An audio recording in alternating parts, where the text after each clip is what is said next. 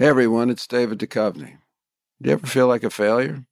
Trust me, I get it. Hell, I've spent my whole life almost feeling like a failure.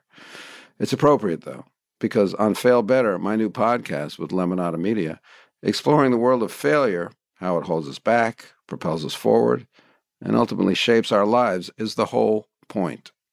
Each week I'll chat with artists, athletes, actors, and experts about how our perceived failures have actually been our biggest catalysts for growth, revelation, and even healing. Through these conversations, I hope we can learn how to embrace the opportunity of failure and fail better together.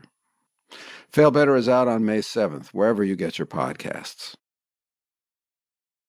At Lemonada Media, we are on a mission to make life suck less. That's why we are so excited to announce the launch of our newest show, Good Things, a podcast we specifically created to highlight people and organizations who make our world a better place. Hosted by a rotating cast of our favorite Lemonada hosts and special guests, Good Things highlights incredible organizations that are solving our country's most complex issues. From working to improve the American foster care system to fighting to increase diversity and inclusion initiatives, this show shines a light on the fixers out there who are working to make good things happen. Good Things is available now, wherever you get your podcasts. Lemonada.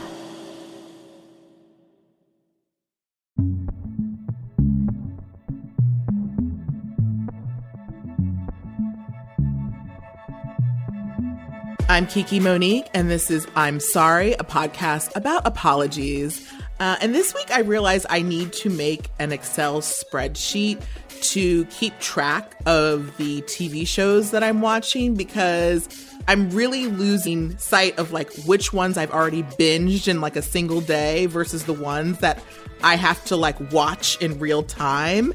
And it's like becoming chaos because the ones in real time, I forget I'm watching them, they build up, and then I have to binge. It's a whole thing. So I'm going to probably break out that spreadsheet real soon. This is Mohanad El-Sheikhi, and this week I really need the weather to get its shit together. Like, decide what is it that you want to be. Are you winter? Are you summer? Are you spring? Pick something. I can't take it. I really cannot take it. And I'm Oha Lopez, and this week I read a story about Mr. Gox, who's a hamster that's dabbling in cryptocurrency, and I'm obsessed with him. And he's beating Warren Buffett, all of his predictions by like 20%. And he just reminded me of the futility of economy and of the futility of stocks and how truly nobody knows what the fuck is actually happening. And it makes me feel a little bit better. And I'm just really following his life and what he's up to, you know? So you're saying my financial advisor is a hamster? That's who I should turn to? Correct. Yeah. Okay. It's pretty crazy, but they basically take cues from, you know, when he jumps on his little hamster treadmill, and then he gets to choose like randomly what stocks to invest in. And he's doing very well, like better than anybody else, basically. Love it. Ratatouille, but for the stock market. Amazing. Well, perfect. I guess this week we can kind of just go right into it. It is the continuation of our Facebook episode. And to kind of start it off, I do want to just touch on a few things, specifically the Facebook files. So to kind of give everybody a little bit of an overview of what that was, they're really calling it kind of the most significant body of information about how Facebook works, about how their executives actually think, and then how they're trying to fix some of the problems that they know that some of their systems have caused. So it's definitely like the most significant stuff on that front. So it basically is coming out of the Wall Street Journal series, who kind of goes through and reviews all of the internal Facebook documents. And the documents include like research reports, online employee discussions, and a bunch of drafts of presentations to and from senior management. So it is a wild, group of documents. But overall, I guess, what is y'all's impression of the documents as you've been kind of sorting through them? I mean, the thing is, it's funny because, like, yes, it's coming out now, like all of the shit that Facebook has been doing, but like none of it has been, surprising by any means, you know? No, it hasn't. You're right. Because you're like, oh, Facebook is fucked up. Facebook is doing this to, like, you know, sway the election. Facebook is doing this for, like, teenagers, blah, blah, blah, and all of that. Or, like, Facebook, like, fueling divide in the country. And you're like, yeah, I've seen it. Yeah. Yeah. I mean, I feel like, you know, if you went into any major corporation, every single one of them could have their own version of the files. Because let's be Agreed. real, you don't get to become a millionaire by being 100% ethical the entire time. It's just, I'm sorry, it's impossible, right? Yeah. So every corporation is going to have a trail. They just happen to be, you know, spotlighted because they literally are running the world at this point. Yeah, like we feel it and it's things that we've been talking about, but it's more of like the acknowledgement of Facebook saying, oh no, we know all of these problems and we're choosing to maybe not solve them. You know, we're choosing not to address because it basically hurts our business and hurts our growth, even though these issues are pretty egregious and they need a solution and they're affecting 3 billion people. So just to really kind of get into it and give an overall view. So when I looked down at some of what the research project's names were, they truly were insane. Like one of them is understanding the intersection between criminal organizations and human trafficking. It sounds like a high school college display paper where you like put the title first, even though you don't know what you're going to fucking write. And then Project Daisy Launch, which is the project basically where they removed all likes, you know, where you couldn't see how many likes you were getting. And it was more of a delayed response and seeing that. The Apple Escalation, which I think is a really fun, it all sounds like crime novels. And then, teen girls' body image, and then coordinated social harm. So those are some of the research like titles that they have up. But yeah, I guess to kind of get into it, we can sort of go through maybe the top ones that I feel, or the biggest things that we really learned from it. Mm-hmm. So the first problem that I think the Facebook files really pull up is an internal review of a secret Facebook policy known as the whitelist.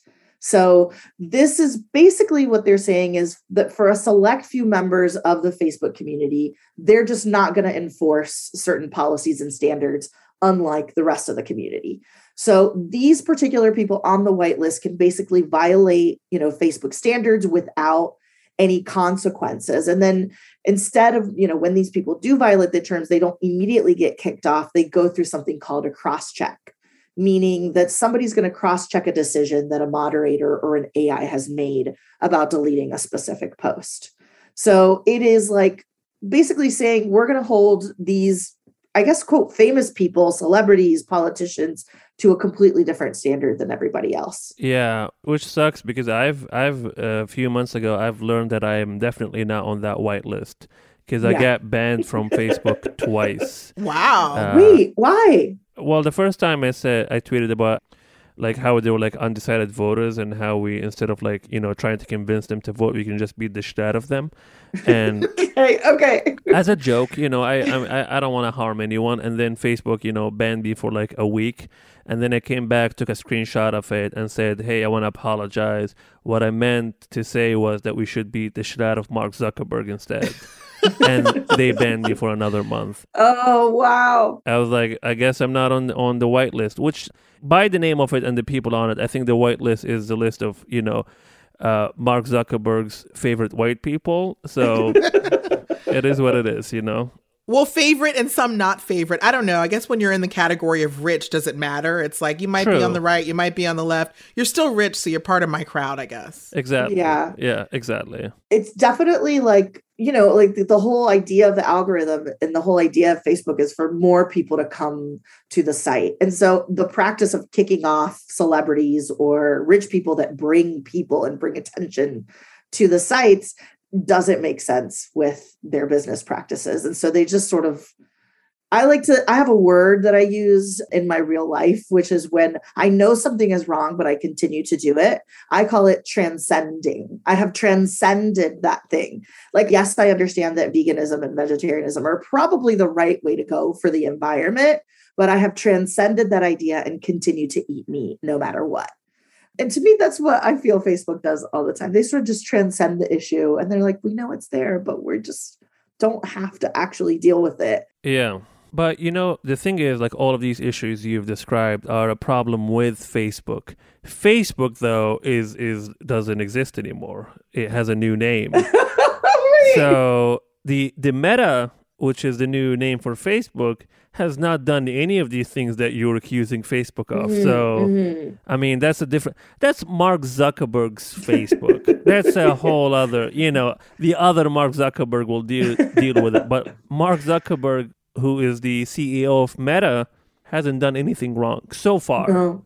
I mean, we'll give him 2 more days. Clean slate. Yeah. Yeah. I love the idea that it's like, when like a kid is like 11 and they're like, I hate my name. Ashley is such a bad name. And now I'm going to go by like Unicorn Agenda, and it's for like 6 months of their lives. We're all like, okay, Unicorn Agenda. I got to go with what you're saying. This is Facebook. Now, like, we just don't like this name anymore. We want to be disassociated from all the bullshit we've pulled off so far. What's funny about the new name is just knowing how many people have sat together and had meetings to come up with that. Do it like I'm just imagining Mark Zuckerberg being like, yeah, so we want to be, part of the metaverse and we want to like explore the metaverse. What should we name the company? And everyone was just like, The Verse. And someone was like, for like 3 hours or like 3 days. And someone was like, no. What is the first Meta? And everyone was just like, holy shit. Shit. Yeah. Wow. Okay. Yes. That. The naming exercise cost them millions. I know it cost them millions. Oh my God. Absolutely. Oh, they probably put it into focus groups and everybody hated it, but they're like, well, they didn't hate it enough for us not to change it. Oh, they probably took a whole retreat just to like all like center themselves. And like there was a lot of whiteboarding and like all of it. A lot of word association games and marketing department working full time for this. Or Mark Zuckerberg was just like, it's going to be called Meta. Thank you, everyone. Called a full meeting just to let everybody know. Yeah, I can't wait for like the next time I fuck up or say something fucked up on social media or something and people come after me and I'm like, well, now I am Mo, no longer Mohamed. I mean, I don't know what you guys talking about. I don't know who that is. That's a different guy. Yeah, that's another person in a different, in a different universe. It's not me. I didn't do anything. You can't prove it. Oh, yeah. This whole like change of name at the same time as the Facebook files, it keeps coming up over and over again. It just feels so disingenuous and crazy. And the video of Mark Zuckerberg, the one that you shared, Kiki, where he's like in some kind of like AI house in the middle of a lake or something. He's like looking out of the window. He's like playing technology. He's like a kid, Yeah. They basically are saying they want us to live in a virtual world. So like if I'm here in LA and my parents are on the East Coast and I can't make it home for Thanksgiving, beyond just like FaceTime or a Zoom, I could just project my whole image sitting next to my dad on the couch watching football together with this hologram. I mean, that's the world they want to live in, which it's like in theory it seems really cool, but then it's like, wait, that's weird. And how much access do I have to give you to myself, my biometrics, like to make these things happen? Absolutely. Yeah. Also, I will not co-sign on anything that will give my family an easier access to me. What are you talking about? You're just in a tightly regulated relationships with your family. Absolutely. Imagine if whenever my dad wanted to hang out, he would just show up. No. Absolutely not. Cancel that right now. I mean, I don't like. Do you think there's anything Facebook can do at this point to make up for like any of their like fuck ups? The more that I've gone into through all of this, it really feels like it's going to have to be regulated. Like it's going to have to be the government that comes in and says, we need to break this into different pieces. You can't just absorb more and more companies, offer more and more services and have no oversight. I don't think that Facebook is going to do it. Yeah, I don't think so. They don't give a fuck, really. No. Yeah, they've seen how much they can get away with. But I don't know. Honestly, I'm at this point, I'm just worried that they'll just absorb the government. Yeah, that's the thing. I feel like Facebook is sort of a runaway train. Like, I equate it to almost like climate change. Like, have we crossed the point of no return? And it's like, it's just going to end up playing out the way it plays out. Yeah. I think that that's the case with a lot of things right now, or at least that's what it feels like. And so, especially because the idea of change would take all of us voting in specific ways, holding our representatives accountable consistently, while also surviving and trying to make enough money to live our fucking lives. It's like overwhelming, you know? And in that feeling of being overwhelmed, it can be really difficult to envision a world where, you know, Facebook gets held accountable. Yeah, it won't. We'll see. We'll see what happens. Yeah. And like, obviously, you know, we can talk about it at this level, but I'm really excited that today we invited Vitus Spear, who is the host of Under the Desk News on TikTok, where they have over 1.6 million subscribers. And they also now are the host of the LA Times TikTok account, breaking down news into really bite-sized pieces so we can understand. So we spoke with V last week about all of Facebook's recent controversies, the congressional hearings, the outage, the whistleblower, and more. When we come back, we'll talk with Vitus Spear.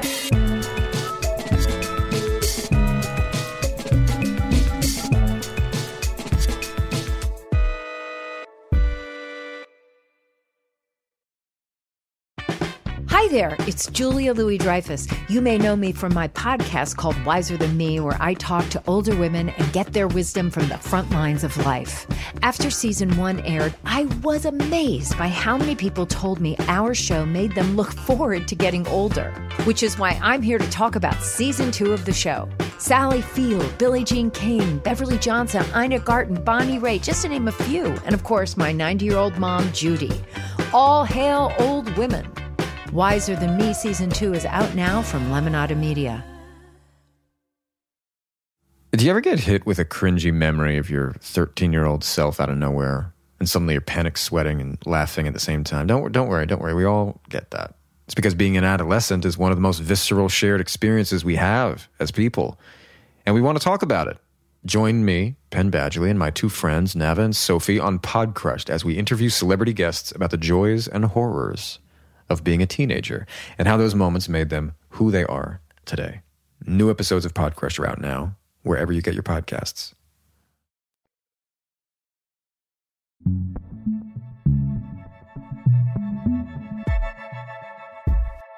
So V, I have been following you for a while on TikTok, and, you know, for people who aren't yet following you, which they need to do immediately, Under the Desk News, you have like 1.5 million followers. It felt like it grew so fast.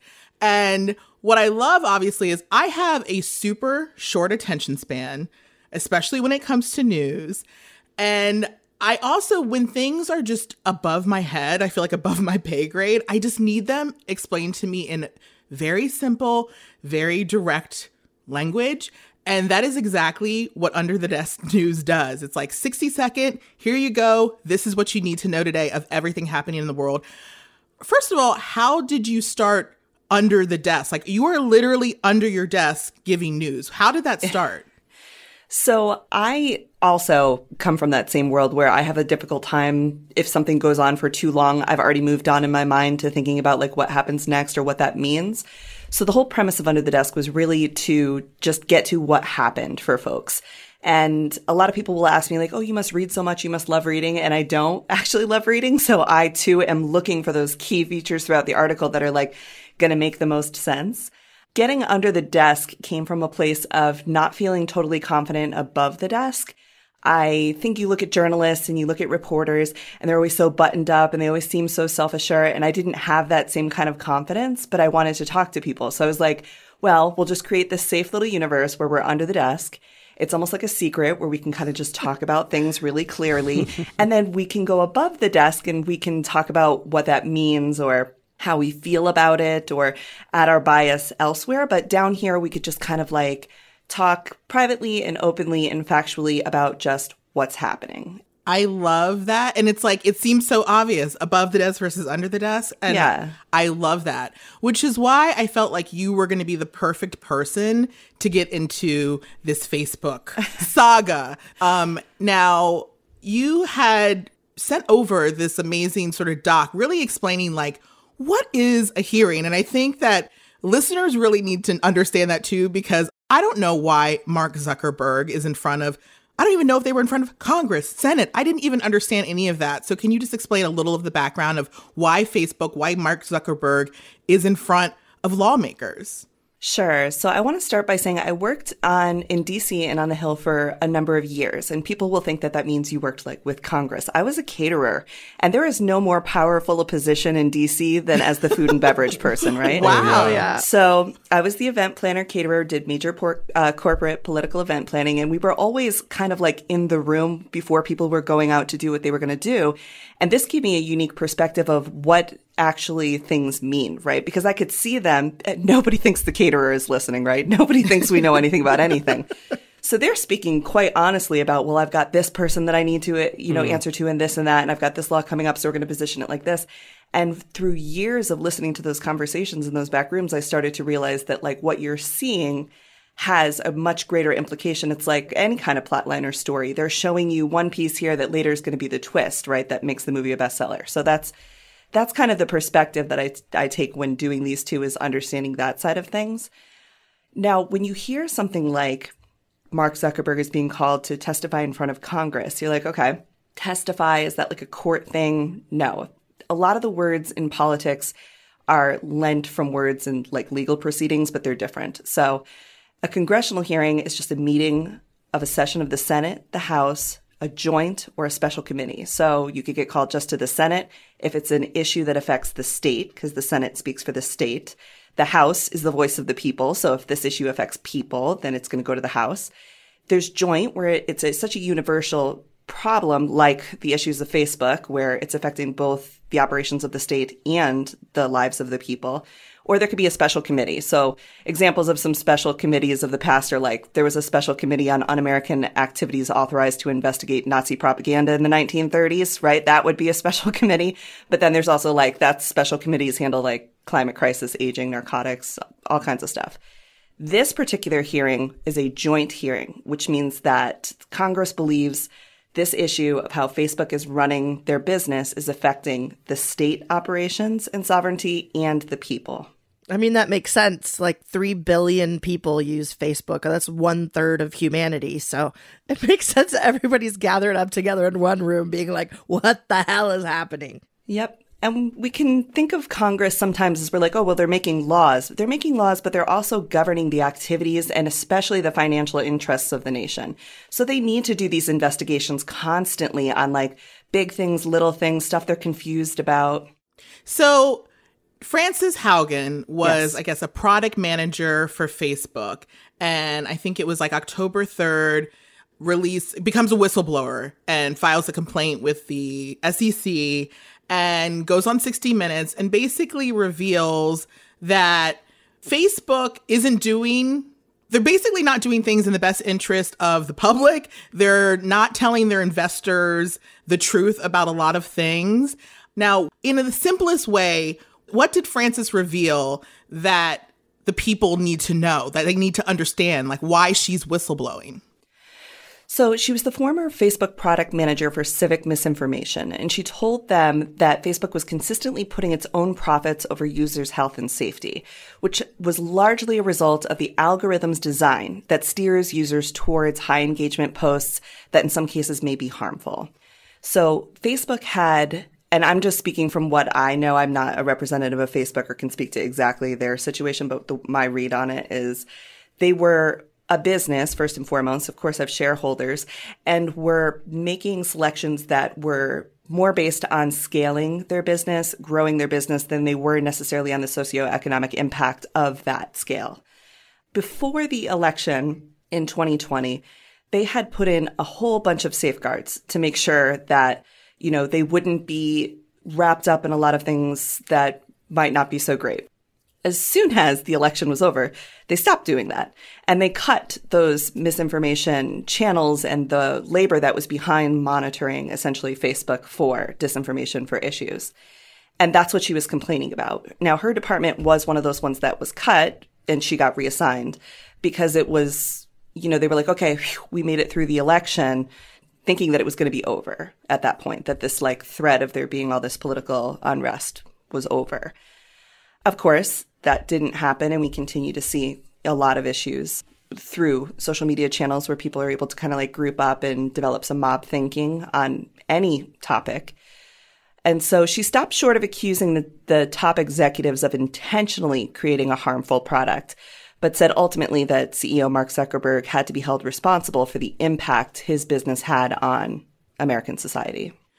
And essentially, a lot of this, Mark and Facebook and all of these social media companies are protected by this Section 230, which I feel like, everyone hears Section 230, and we know all it means is people can say what they want on these platforms, and the companies are not responsible for what is being said.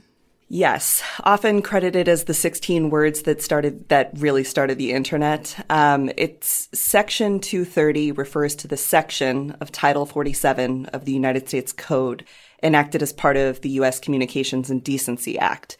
So that act originated in 1934, and y'all know what was going on in 1934, what might not we want to be spreading misinformation about. Yeah. And then that became the Telecommunications Act of 1996, which is really when the internet started to go from just dial-up, can kind of play Snake on the computer to we have chat rooms and ways to connect with people. So under this section, platforms can choose to moderate some of their content without being liable for all of it. And it's basically how social media can exist. So that's how Twitter can say, hey, this is against our content violation. This is a content violation. Or Facebook can say, we moderate this type of content, but we're not responsible to all content. It allows social media companies to be treated as distributors instead of as publishers. So, Facebook is essentially, possibly spreading harmful information. Frances Haugen whistleblows on October 3rd. And then suddenly there's this Facebook outage on October 4th, which happens to also coincide with the day an article comes out where Facebook says, we are no longer apologizing for things. We've spent all of this time apologizing, and we're not going to apologize anymore. One, I know that there's conspiracy theories about did this outage happen because of this whistleblower? I mean, obviously that can never be proven, but I do think it's pretty interesting. They're just let's just shut it down. So what was so surprising, and I had posted about this pretty quickly, just the facts of what were coming out, who was testifying, what they were saying, just the facts of what was being said. And I was surprised that I had so many comments, and I can tell sometimes if this has come from another biased resource when the comments are exactly the same. So some of the conspiracy theories that were posted to my TikTok just saying, hey, this woman is testifying and this is what she's saying and this is what Mark is saying back, were that the purpose was to further silence conservatives and that she was a plant by the Democrats and was being represented and protected by Jen Psaki's law firm, the press secretary's law firm she hasn't worked for in several years. I was like, oh, okay. So somebody had to put that together because that was not true. The second one was Christians are under attack. This is a false flag to pass laws that would limit freedom of speech online, including your ability to worship. And you can see in there why that would be concerning to someone if they were to believe that statement from a source that they trust. And also, now we're not talking about Facebook anymore. Now we're talking about your ability to practice your religion and spread your religion. That's a whole other threat, right? And then it was a big distraction from the vaccine mandate. They were going to put the vaccine in your food and the water supply. That's not going to happen. We got, what about Twitter? The Taliban has an official Twitter, but not Trump. Or Haugen is part of the team who censored Hunter Biden during the 2020 election. And this is a stunt to further protect him from something else he was doing. So conspiracy theories really clouded a lot of the meat of the facts of what was happening because other people were able to use this as a lever to push their own agenda on something that they're afraid of happening online.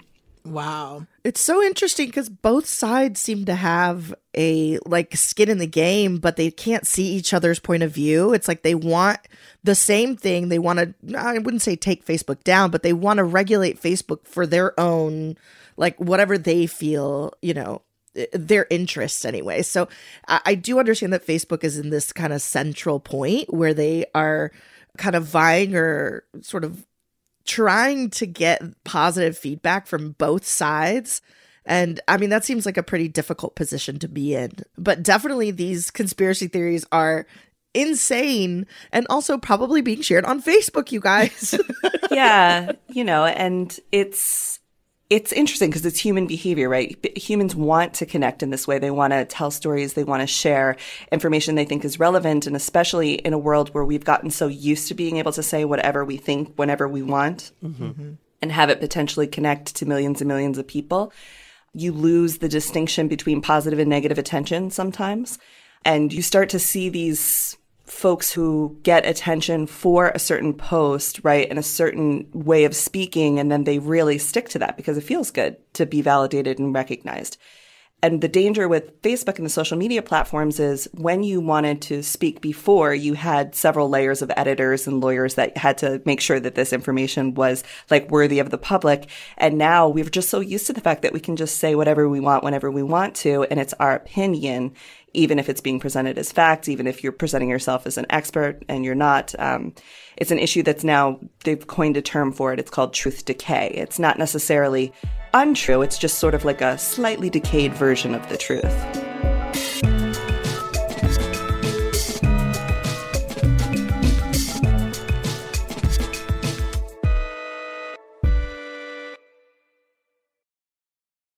Hi, I'm June Diane Raphael.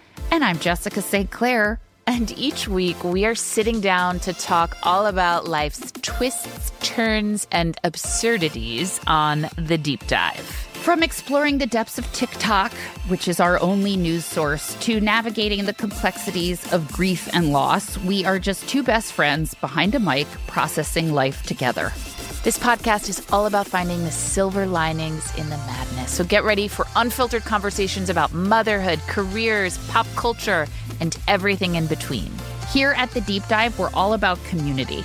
We believe in the power of sharing experiences and the strength that comes from supporting one another, and we would love to have you with us. So be sure to join us every Wednesday on The Deep Dive from Lemonada Media, wherever you get your podcasts.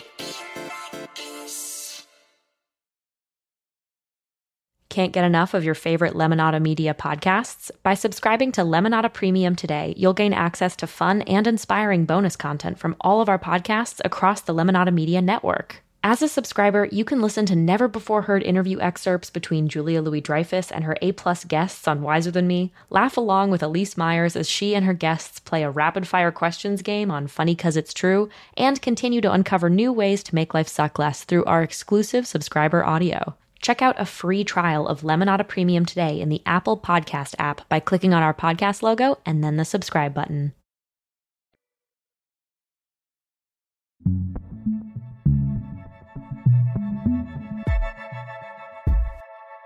This outage happens. It's down 6 hours.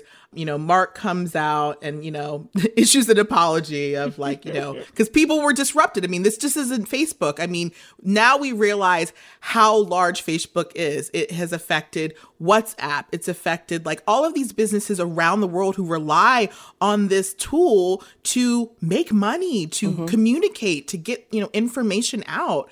So he issues an apology to all the people in business around the world who depend on this. We're sorry for the inconvenience caused by today's outage across the platform. We've been working as hard as we can to restore access. And they were really explaining also the reasons behind it. But again, that stuff was over my head. And I felt like the guy who's writing the code is not the one I want explaining how the code got disrupted. Because then I start thinking So the fact that the article comes out saying that they're no longer issuing apologies and then have to turn around that same day and issue an apology. I mean, what do you think about that? So that's really taking a page from the political playbook, because there used to be a feeling that the president never apologizes, right? Because then you're admitting fault. As soon as you apologize, you admit fault. And I think that in some ways, some companies have taken on this type of like, I don't remember if it was JFK or who it was back in the day that said the president never apologizes. But they have this idea that if they don't apologize, then they don't have to take responsibility. And because the news cycle is so quick, people will move on to something rather quickly. So to apologize goes on record to admit fault. And then that comes with lawsuits and that comes with accountability. And we don't want that, of course. Mm-hmm. So they don't apologize. So Washington has wanted to break up Facebook forever, but they won't. Because Facebook is a huge contributor to political campaigns and arguably the largest platform for campaigning. So in many ways, Congress is in their pocket. So instead, what you see, and this is where it starts to get confusing, and they'll tout out like, you know, the code guy, right? Like you don't really actually know or care what happened to the code. We care like what happened to business, what happened to people, what happened to our ability to communicate.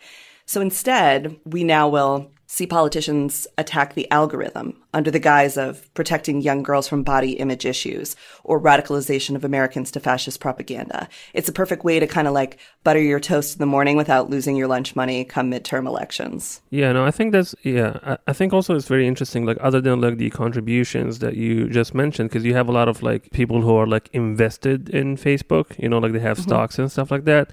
So, I mean, obviously, like no one can answer that, but like from your point of view, what do you think? How do you think that, you know, eventually like affects the whole like breakup of Facebook? Like, is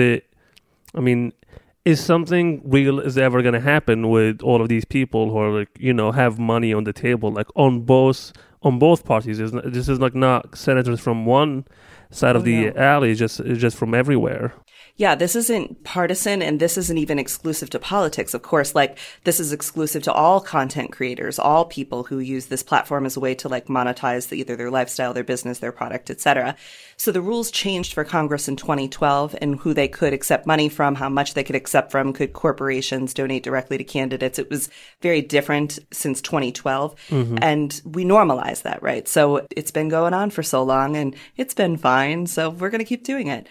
But of the 12-person subcommittee on consumer protection, product safety, and data security, 11 of them had received money from Facebook. And this is a bipartisan committee, so it's split, you know, Republican, Democrat. And the tricky part in there, and this is where I'm going to go back to being the caterer for a minute, is Facebook has only donated $190,000, which is a very small amount of money when you think of how many people are in Congress and, you know, get money from them, very small. But Facebook is extremely invested in producing major events, fundraisers, and cocktail parties for both the DNC and RNC. They're very involved in, you know, hosting lunch and learns for senators here and there. There's a lot of business that happens in the butler's pantry that's not the stuff that you see out there. So when folks say, oh, well, they contribute to Congress, but it's less than $200,000, that's nothing to these people. They're not looking at the other list, which is the recipient of folks in Congress, and we're talking about politics right now, but who are invested in Facebook IPO as well. So they're shareholders in this whole situation. And again, it's Democrats and Republicans. There's one member of Congress who has almost $1 million. It's estimated between $1 and $5 million in stock in Facebook. Now, that person's not on the committee that's holding Facebook accountable right now, but she has colleagues with those folks, you know, so it gets tricky. Yeah, I mean, that just seems like a major conflict of interest. I mean, you can't even apply for a contest for like a television station if your uncle's wife worked there, you know? Exactly. Like how can like this committee be overseeing this whole, you know, hearing? It seems completely unreasonable. Yeah. It definitely is in line with how we regulate corporations here in the country, and that is what Facebook is. It's just a corporation that we have a more intimate and day-to-day knowledge of. So it feels different, but it's more of the same. And I think the thing with these papers and this whistleblower in general is that the documents ultimately show that Facebook has identified the ill effects of the platform, that they know what it is, and then that time and time again, despite congressional hearings, the pledges that they make, the thousands of media exposés, they're not fixing it. And I think that's another thing that Haugen says over and over again is like, they will not do it unless you regulate them. And so for me, the idea now of what does a world look like with Facebook regulated might be the next thing for me. It's like, what would it actually, I mean, just in y'all's opinion, and you too, V, what would it look like for Facebook to be regulated? Is it that they open up the books, you know, and that they really have to show the research, start of all, because they have, a part of the Facebook files is not just research documents, it's like training videos, slide deck presentations. I mean, it truly is like a massive amount of data that they can choose just not to share with Congress. So what do you guys think in terms of like what Congress could ask of Facebook that might feasibly happen? I mean, my main thing is like back to the stocks and the donations and all of that. It's not about like whether they know and they have all the research. Like Facebook can tomorrow just give them everything they want, and it's whether they want to act on it or not. Or they can like look at it and be like, well, I mean, technically this is not really harming anyone, or just kind of like diluting what the harm of it. So I mean, not to sound, like, oh, nothing is going to change, nothing is going to happen. But I feel like as long as we let lawmakers like hold like individual stocks and be invested in like corporations and companies, I don't think much is really going to change. Because like I feel like what needs to be regulated first is Congress, and then Congress can regulate other corporations as well. Yeah, you're exactly correct there. And I think if we look at the evolution of what it costs to run for office at this point, it was supposed to be, anybody could be president, right, was the thing. But like I grew up in the 80s, that was the whole situation. The cost of running a campaign is so astronomical right now that people are leading their campaigns by saying, I've raised $5 million and this person's only raised $3 million. I hear that more than I hear what the agenda is. And I think that's very unusual and something that we should keep in mind when we're asking the question, who is going to be the one to regulate Facebook, when these are the same folks who are oftentimes talking about how much money they've raised, and they've done it through this channel, not exclusively, but certainly as a platform and similar to other social medias. So I think what we can look at is, well, what were they willing to regulate in the past to see what realistically we can expect them to regulate now? And if you go back to the committee, the chairman of this committee is Richard Blumenthal. He's the Democrat from Connecticut, one of the richest members of Congress, former Yale grad, former Attorney General of Connecticut, really knows the laws inside and out, classmates with Bill and Hillary Clinton, also Clarence Thomas. It is a very small world on the Hill. My favorite thing about Blumenthal is he ran against Linda McMahon, the wife of WWE owner Vince McMahon. Oh, my God. For his seat in 2010. Yeah, she went on to be the labor secretary. I mean, wow. If you ever have the opportunity to go to a cocktail party on the Hill, you will be just social shocked by how many people know each other within that room. Going back to Blumenthal, in 2006, he sued MySpace for allowing registered sex offenders to create profiles that at least 6 times resulted in the assault of someone they had met online. He sued Craigslist for erotic and missed connections. And in 2008, he made Facebook commit to dozens of safeguards, including finding better ways to verify user age, banning convicted sex offenders, and limiting the ability for older users to search for members under 18, that all sounds great, right? Yeah. So those are the things that they're going to be willing to legislate. Congress is not going to be willing to legislate anything that could even slightly, possibly be perceived as regulating free speech, because the First Amendment folks are just going to go absolutely ham. It just will not happen. And in some cases, rightfully so, right? We should be fighting for our Bill of Rights.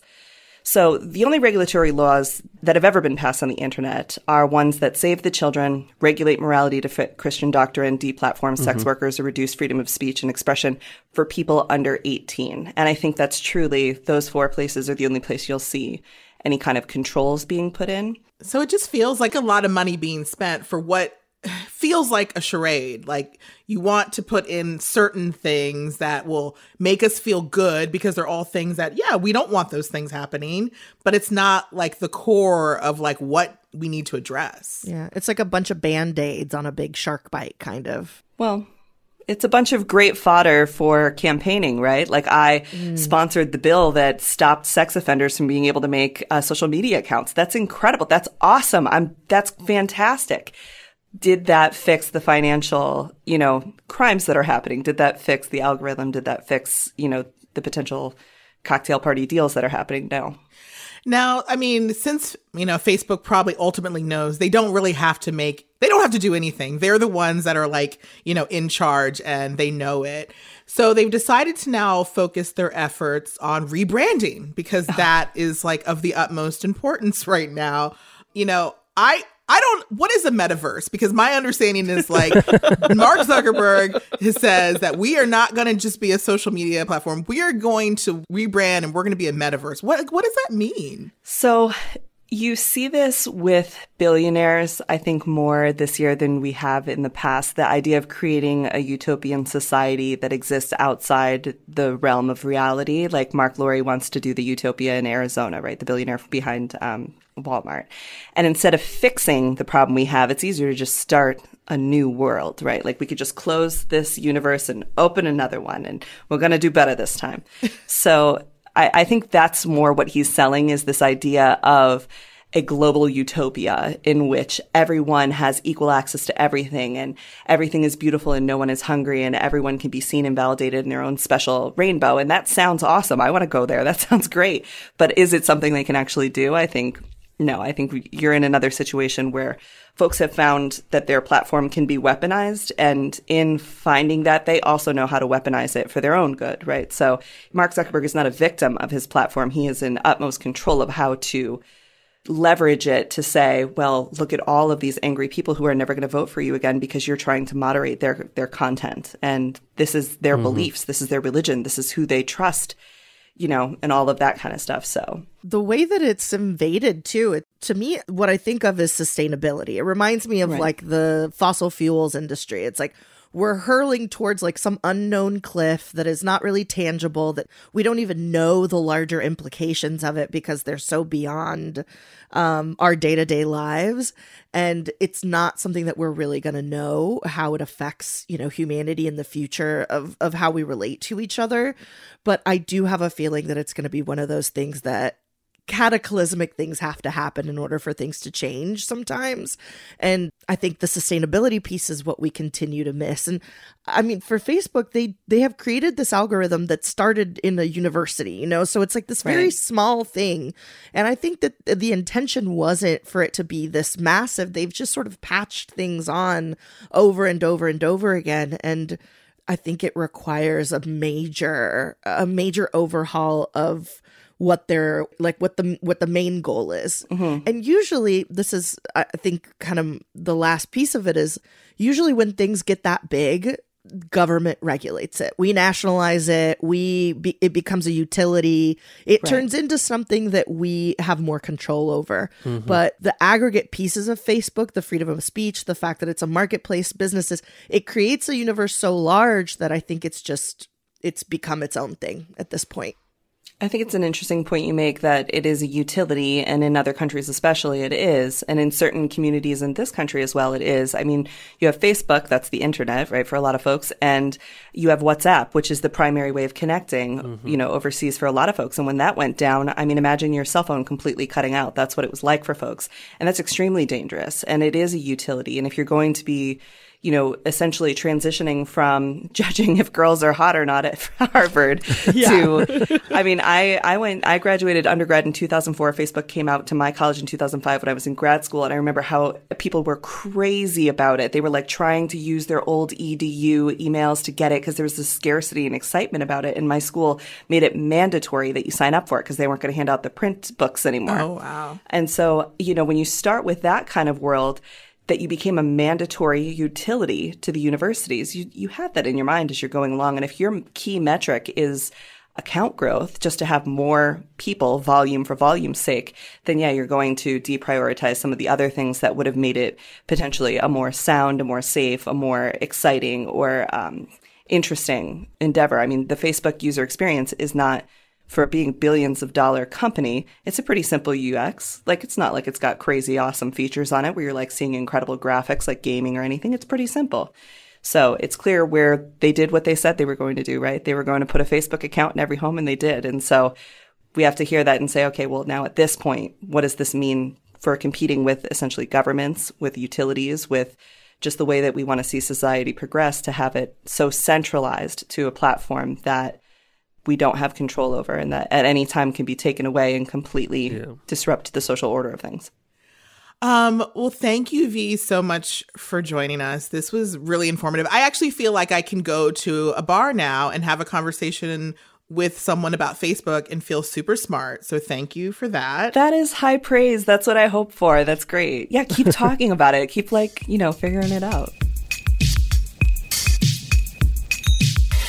Okay, so now it's time for my favorite segment every week, which is Sorry Not Sorry, where we, apologize to someone or have someone apologize to us, whichever way you like it. So let's start with Kiki. What's happening this week? I've been doling out more apologies than I normally do. So this week, I want an apology. Okay. I unlocked a memory recently. When I was living in New York, I was trying to be a voiceover artist. And my friend hooked me up with this job. And I go and I'm basically auditioning for this job and, spend like an hour just like recording, re-recording. And then we finish and we leave and we're both headed to the subway and we're both getting on the same subway and we're going opposite directions, but we go through the same entrance. So when we get to the bottom of the stairs, we're saying our goodbyes. And the woman has my audition CD, it was on a CD at that time, in her hand, and she just throws it in the trash in my face and then was like, bye. And I was like, look, I know my voice may not work for everyone, but you could have at least waited until I went the other way and wasn't looking before you just trashed it in my face. Oh my God. So I still live in New York. Do you have the name of the person and their location? I can play a series of humiliating pranks on them anonymously. Yeah, I can go check in on them. I'm sure I still have their contact information in my Gmail, so I will search and I will send that to you if I find That's fucking insane. Wow. I mean, yeah, I don't like that. Oh, do you have something worse? No, I mean, worse is a great way of putting it. I would like to apologize for, I guess, a misunderstanding that happened with somebody at the theater that I work at. Mm-hmm. We were both getting on the elevator at the theater, and I realized that they were trying to get in, and I said like, "Oh, okay, I'm going up," which obviously they know we're on the bottom floor. There's no other way to go. But they misunderstood something that I said and asked them, basically thinking that I asked them not to get on the elevator, to just let me ride the elevator by myself. And so they then proceeded to tell a couple of people that I asked them not to get on the elevator with me. And I just want to say, not the case. Get on in the elevator, guy. No problem. Come on in. But apparently I'm just getting a reputation in the improv community that I like to ride elevators by myself and will ask you not to get on with me. I mean, it is true. You do have a history of that. When we met in LA, Oha kicked me and Kiki out of an elevator because she wanted to be there alone. So, I mean, apology accepted, I guess, or whatever. Yes. I had one person come up to me and be like, "What are you doing there that you have to do it by yourself?" Oh my. I mean, I think elevator encounters in general are just always so awkward. It's like, who do you ask someone? Do I push their button for them? Is that too presumptuous because they might think I want to know where they live? It's like, it's always awkward in elevators. So actually, you know what? I want a reputation where people think I want the elevator to myself because I would prefer it. Got it. I mean, during the pandemic, that was easy to do, because you can look at people and be like, "You're a diseased person. Like, you don't need to come in with me." But now it doesn't you're a matter. diseased person. Well, yeah, of course, absolutely. Well, this week I would love to apologize to one of my cats because I've put him through a lot on the weekend. He's been like throwing up a lot. Cat behavior. Yep. They love to do that. Love it. And I mean, I'm not gonna ask for an apology for the throwing up, even though the other day he got on the top of one of the seats, made eye contact with me, and threw up all over the seat. Oh, wow. Which seemed intentional, but whatever. It's like bad boy hot behavior. I know. You know what I mean? Ooh. But we took him to the vet, and literally I've heard new sounds there that he's never made before. He was so upset. Aww. So fucking upset. And we also like trimmed his nails because he's very aggressive, and now it's so funny because now he's trying to scratch me and there's like almost nothing, and it's just so funny. And I'm like, oh, wow, look at that. Look who fell out of grace. Amazing. Who has the power now? It's me. I'll scratch you. But yeah, and mainly I'm apologizing to him because apparently the reason he was throwing up, he's fine. He's okay. The food we've been giving the cats, as the doctor has described it, was the McDonald's of cat food. Okay. Oh, got it. It's very tasty, but not good. Oh, And, okay. was I buying it because it was the cheapest option? Maybe. But yeah, anyway, we got them fancy food now, so hopefully they'll stop throwing up. I think I've spent more money on my cat's food some weeks than I have on my own. Oh, absolutely. I had a 1.5 year long period where my cats had insurance and I did not have insurance. I was like, okay, Oha, this is who you are as a person now. Great. I'm Sorry is a Lemonada Media original. The show is produced by Alex McCohen. Supervising producer is Chrissy Pease. Our executive producers are Stephanie Whittles-Wax and Jessica Cordova-Kramer. Our mix is by Kat Yor, and theme music was composed by Xander Singh. If you like this show, please rate and review. And please don't cancel us. You can find out more about our show at Lemonada Media on all social platforms or follow us on Instagram at I'mSorry_podcast. We'll be back next week. And until then, be nice, play fair, and always say, I'm sorry. Thanks for listening.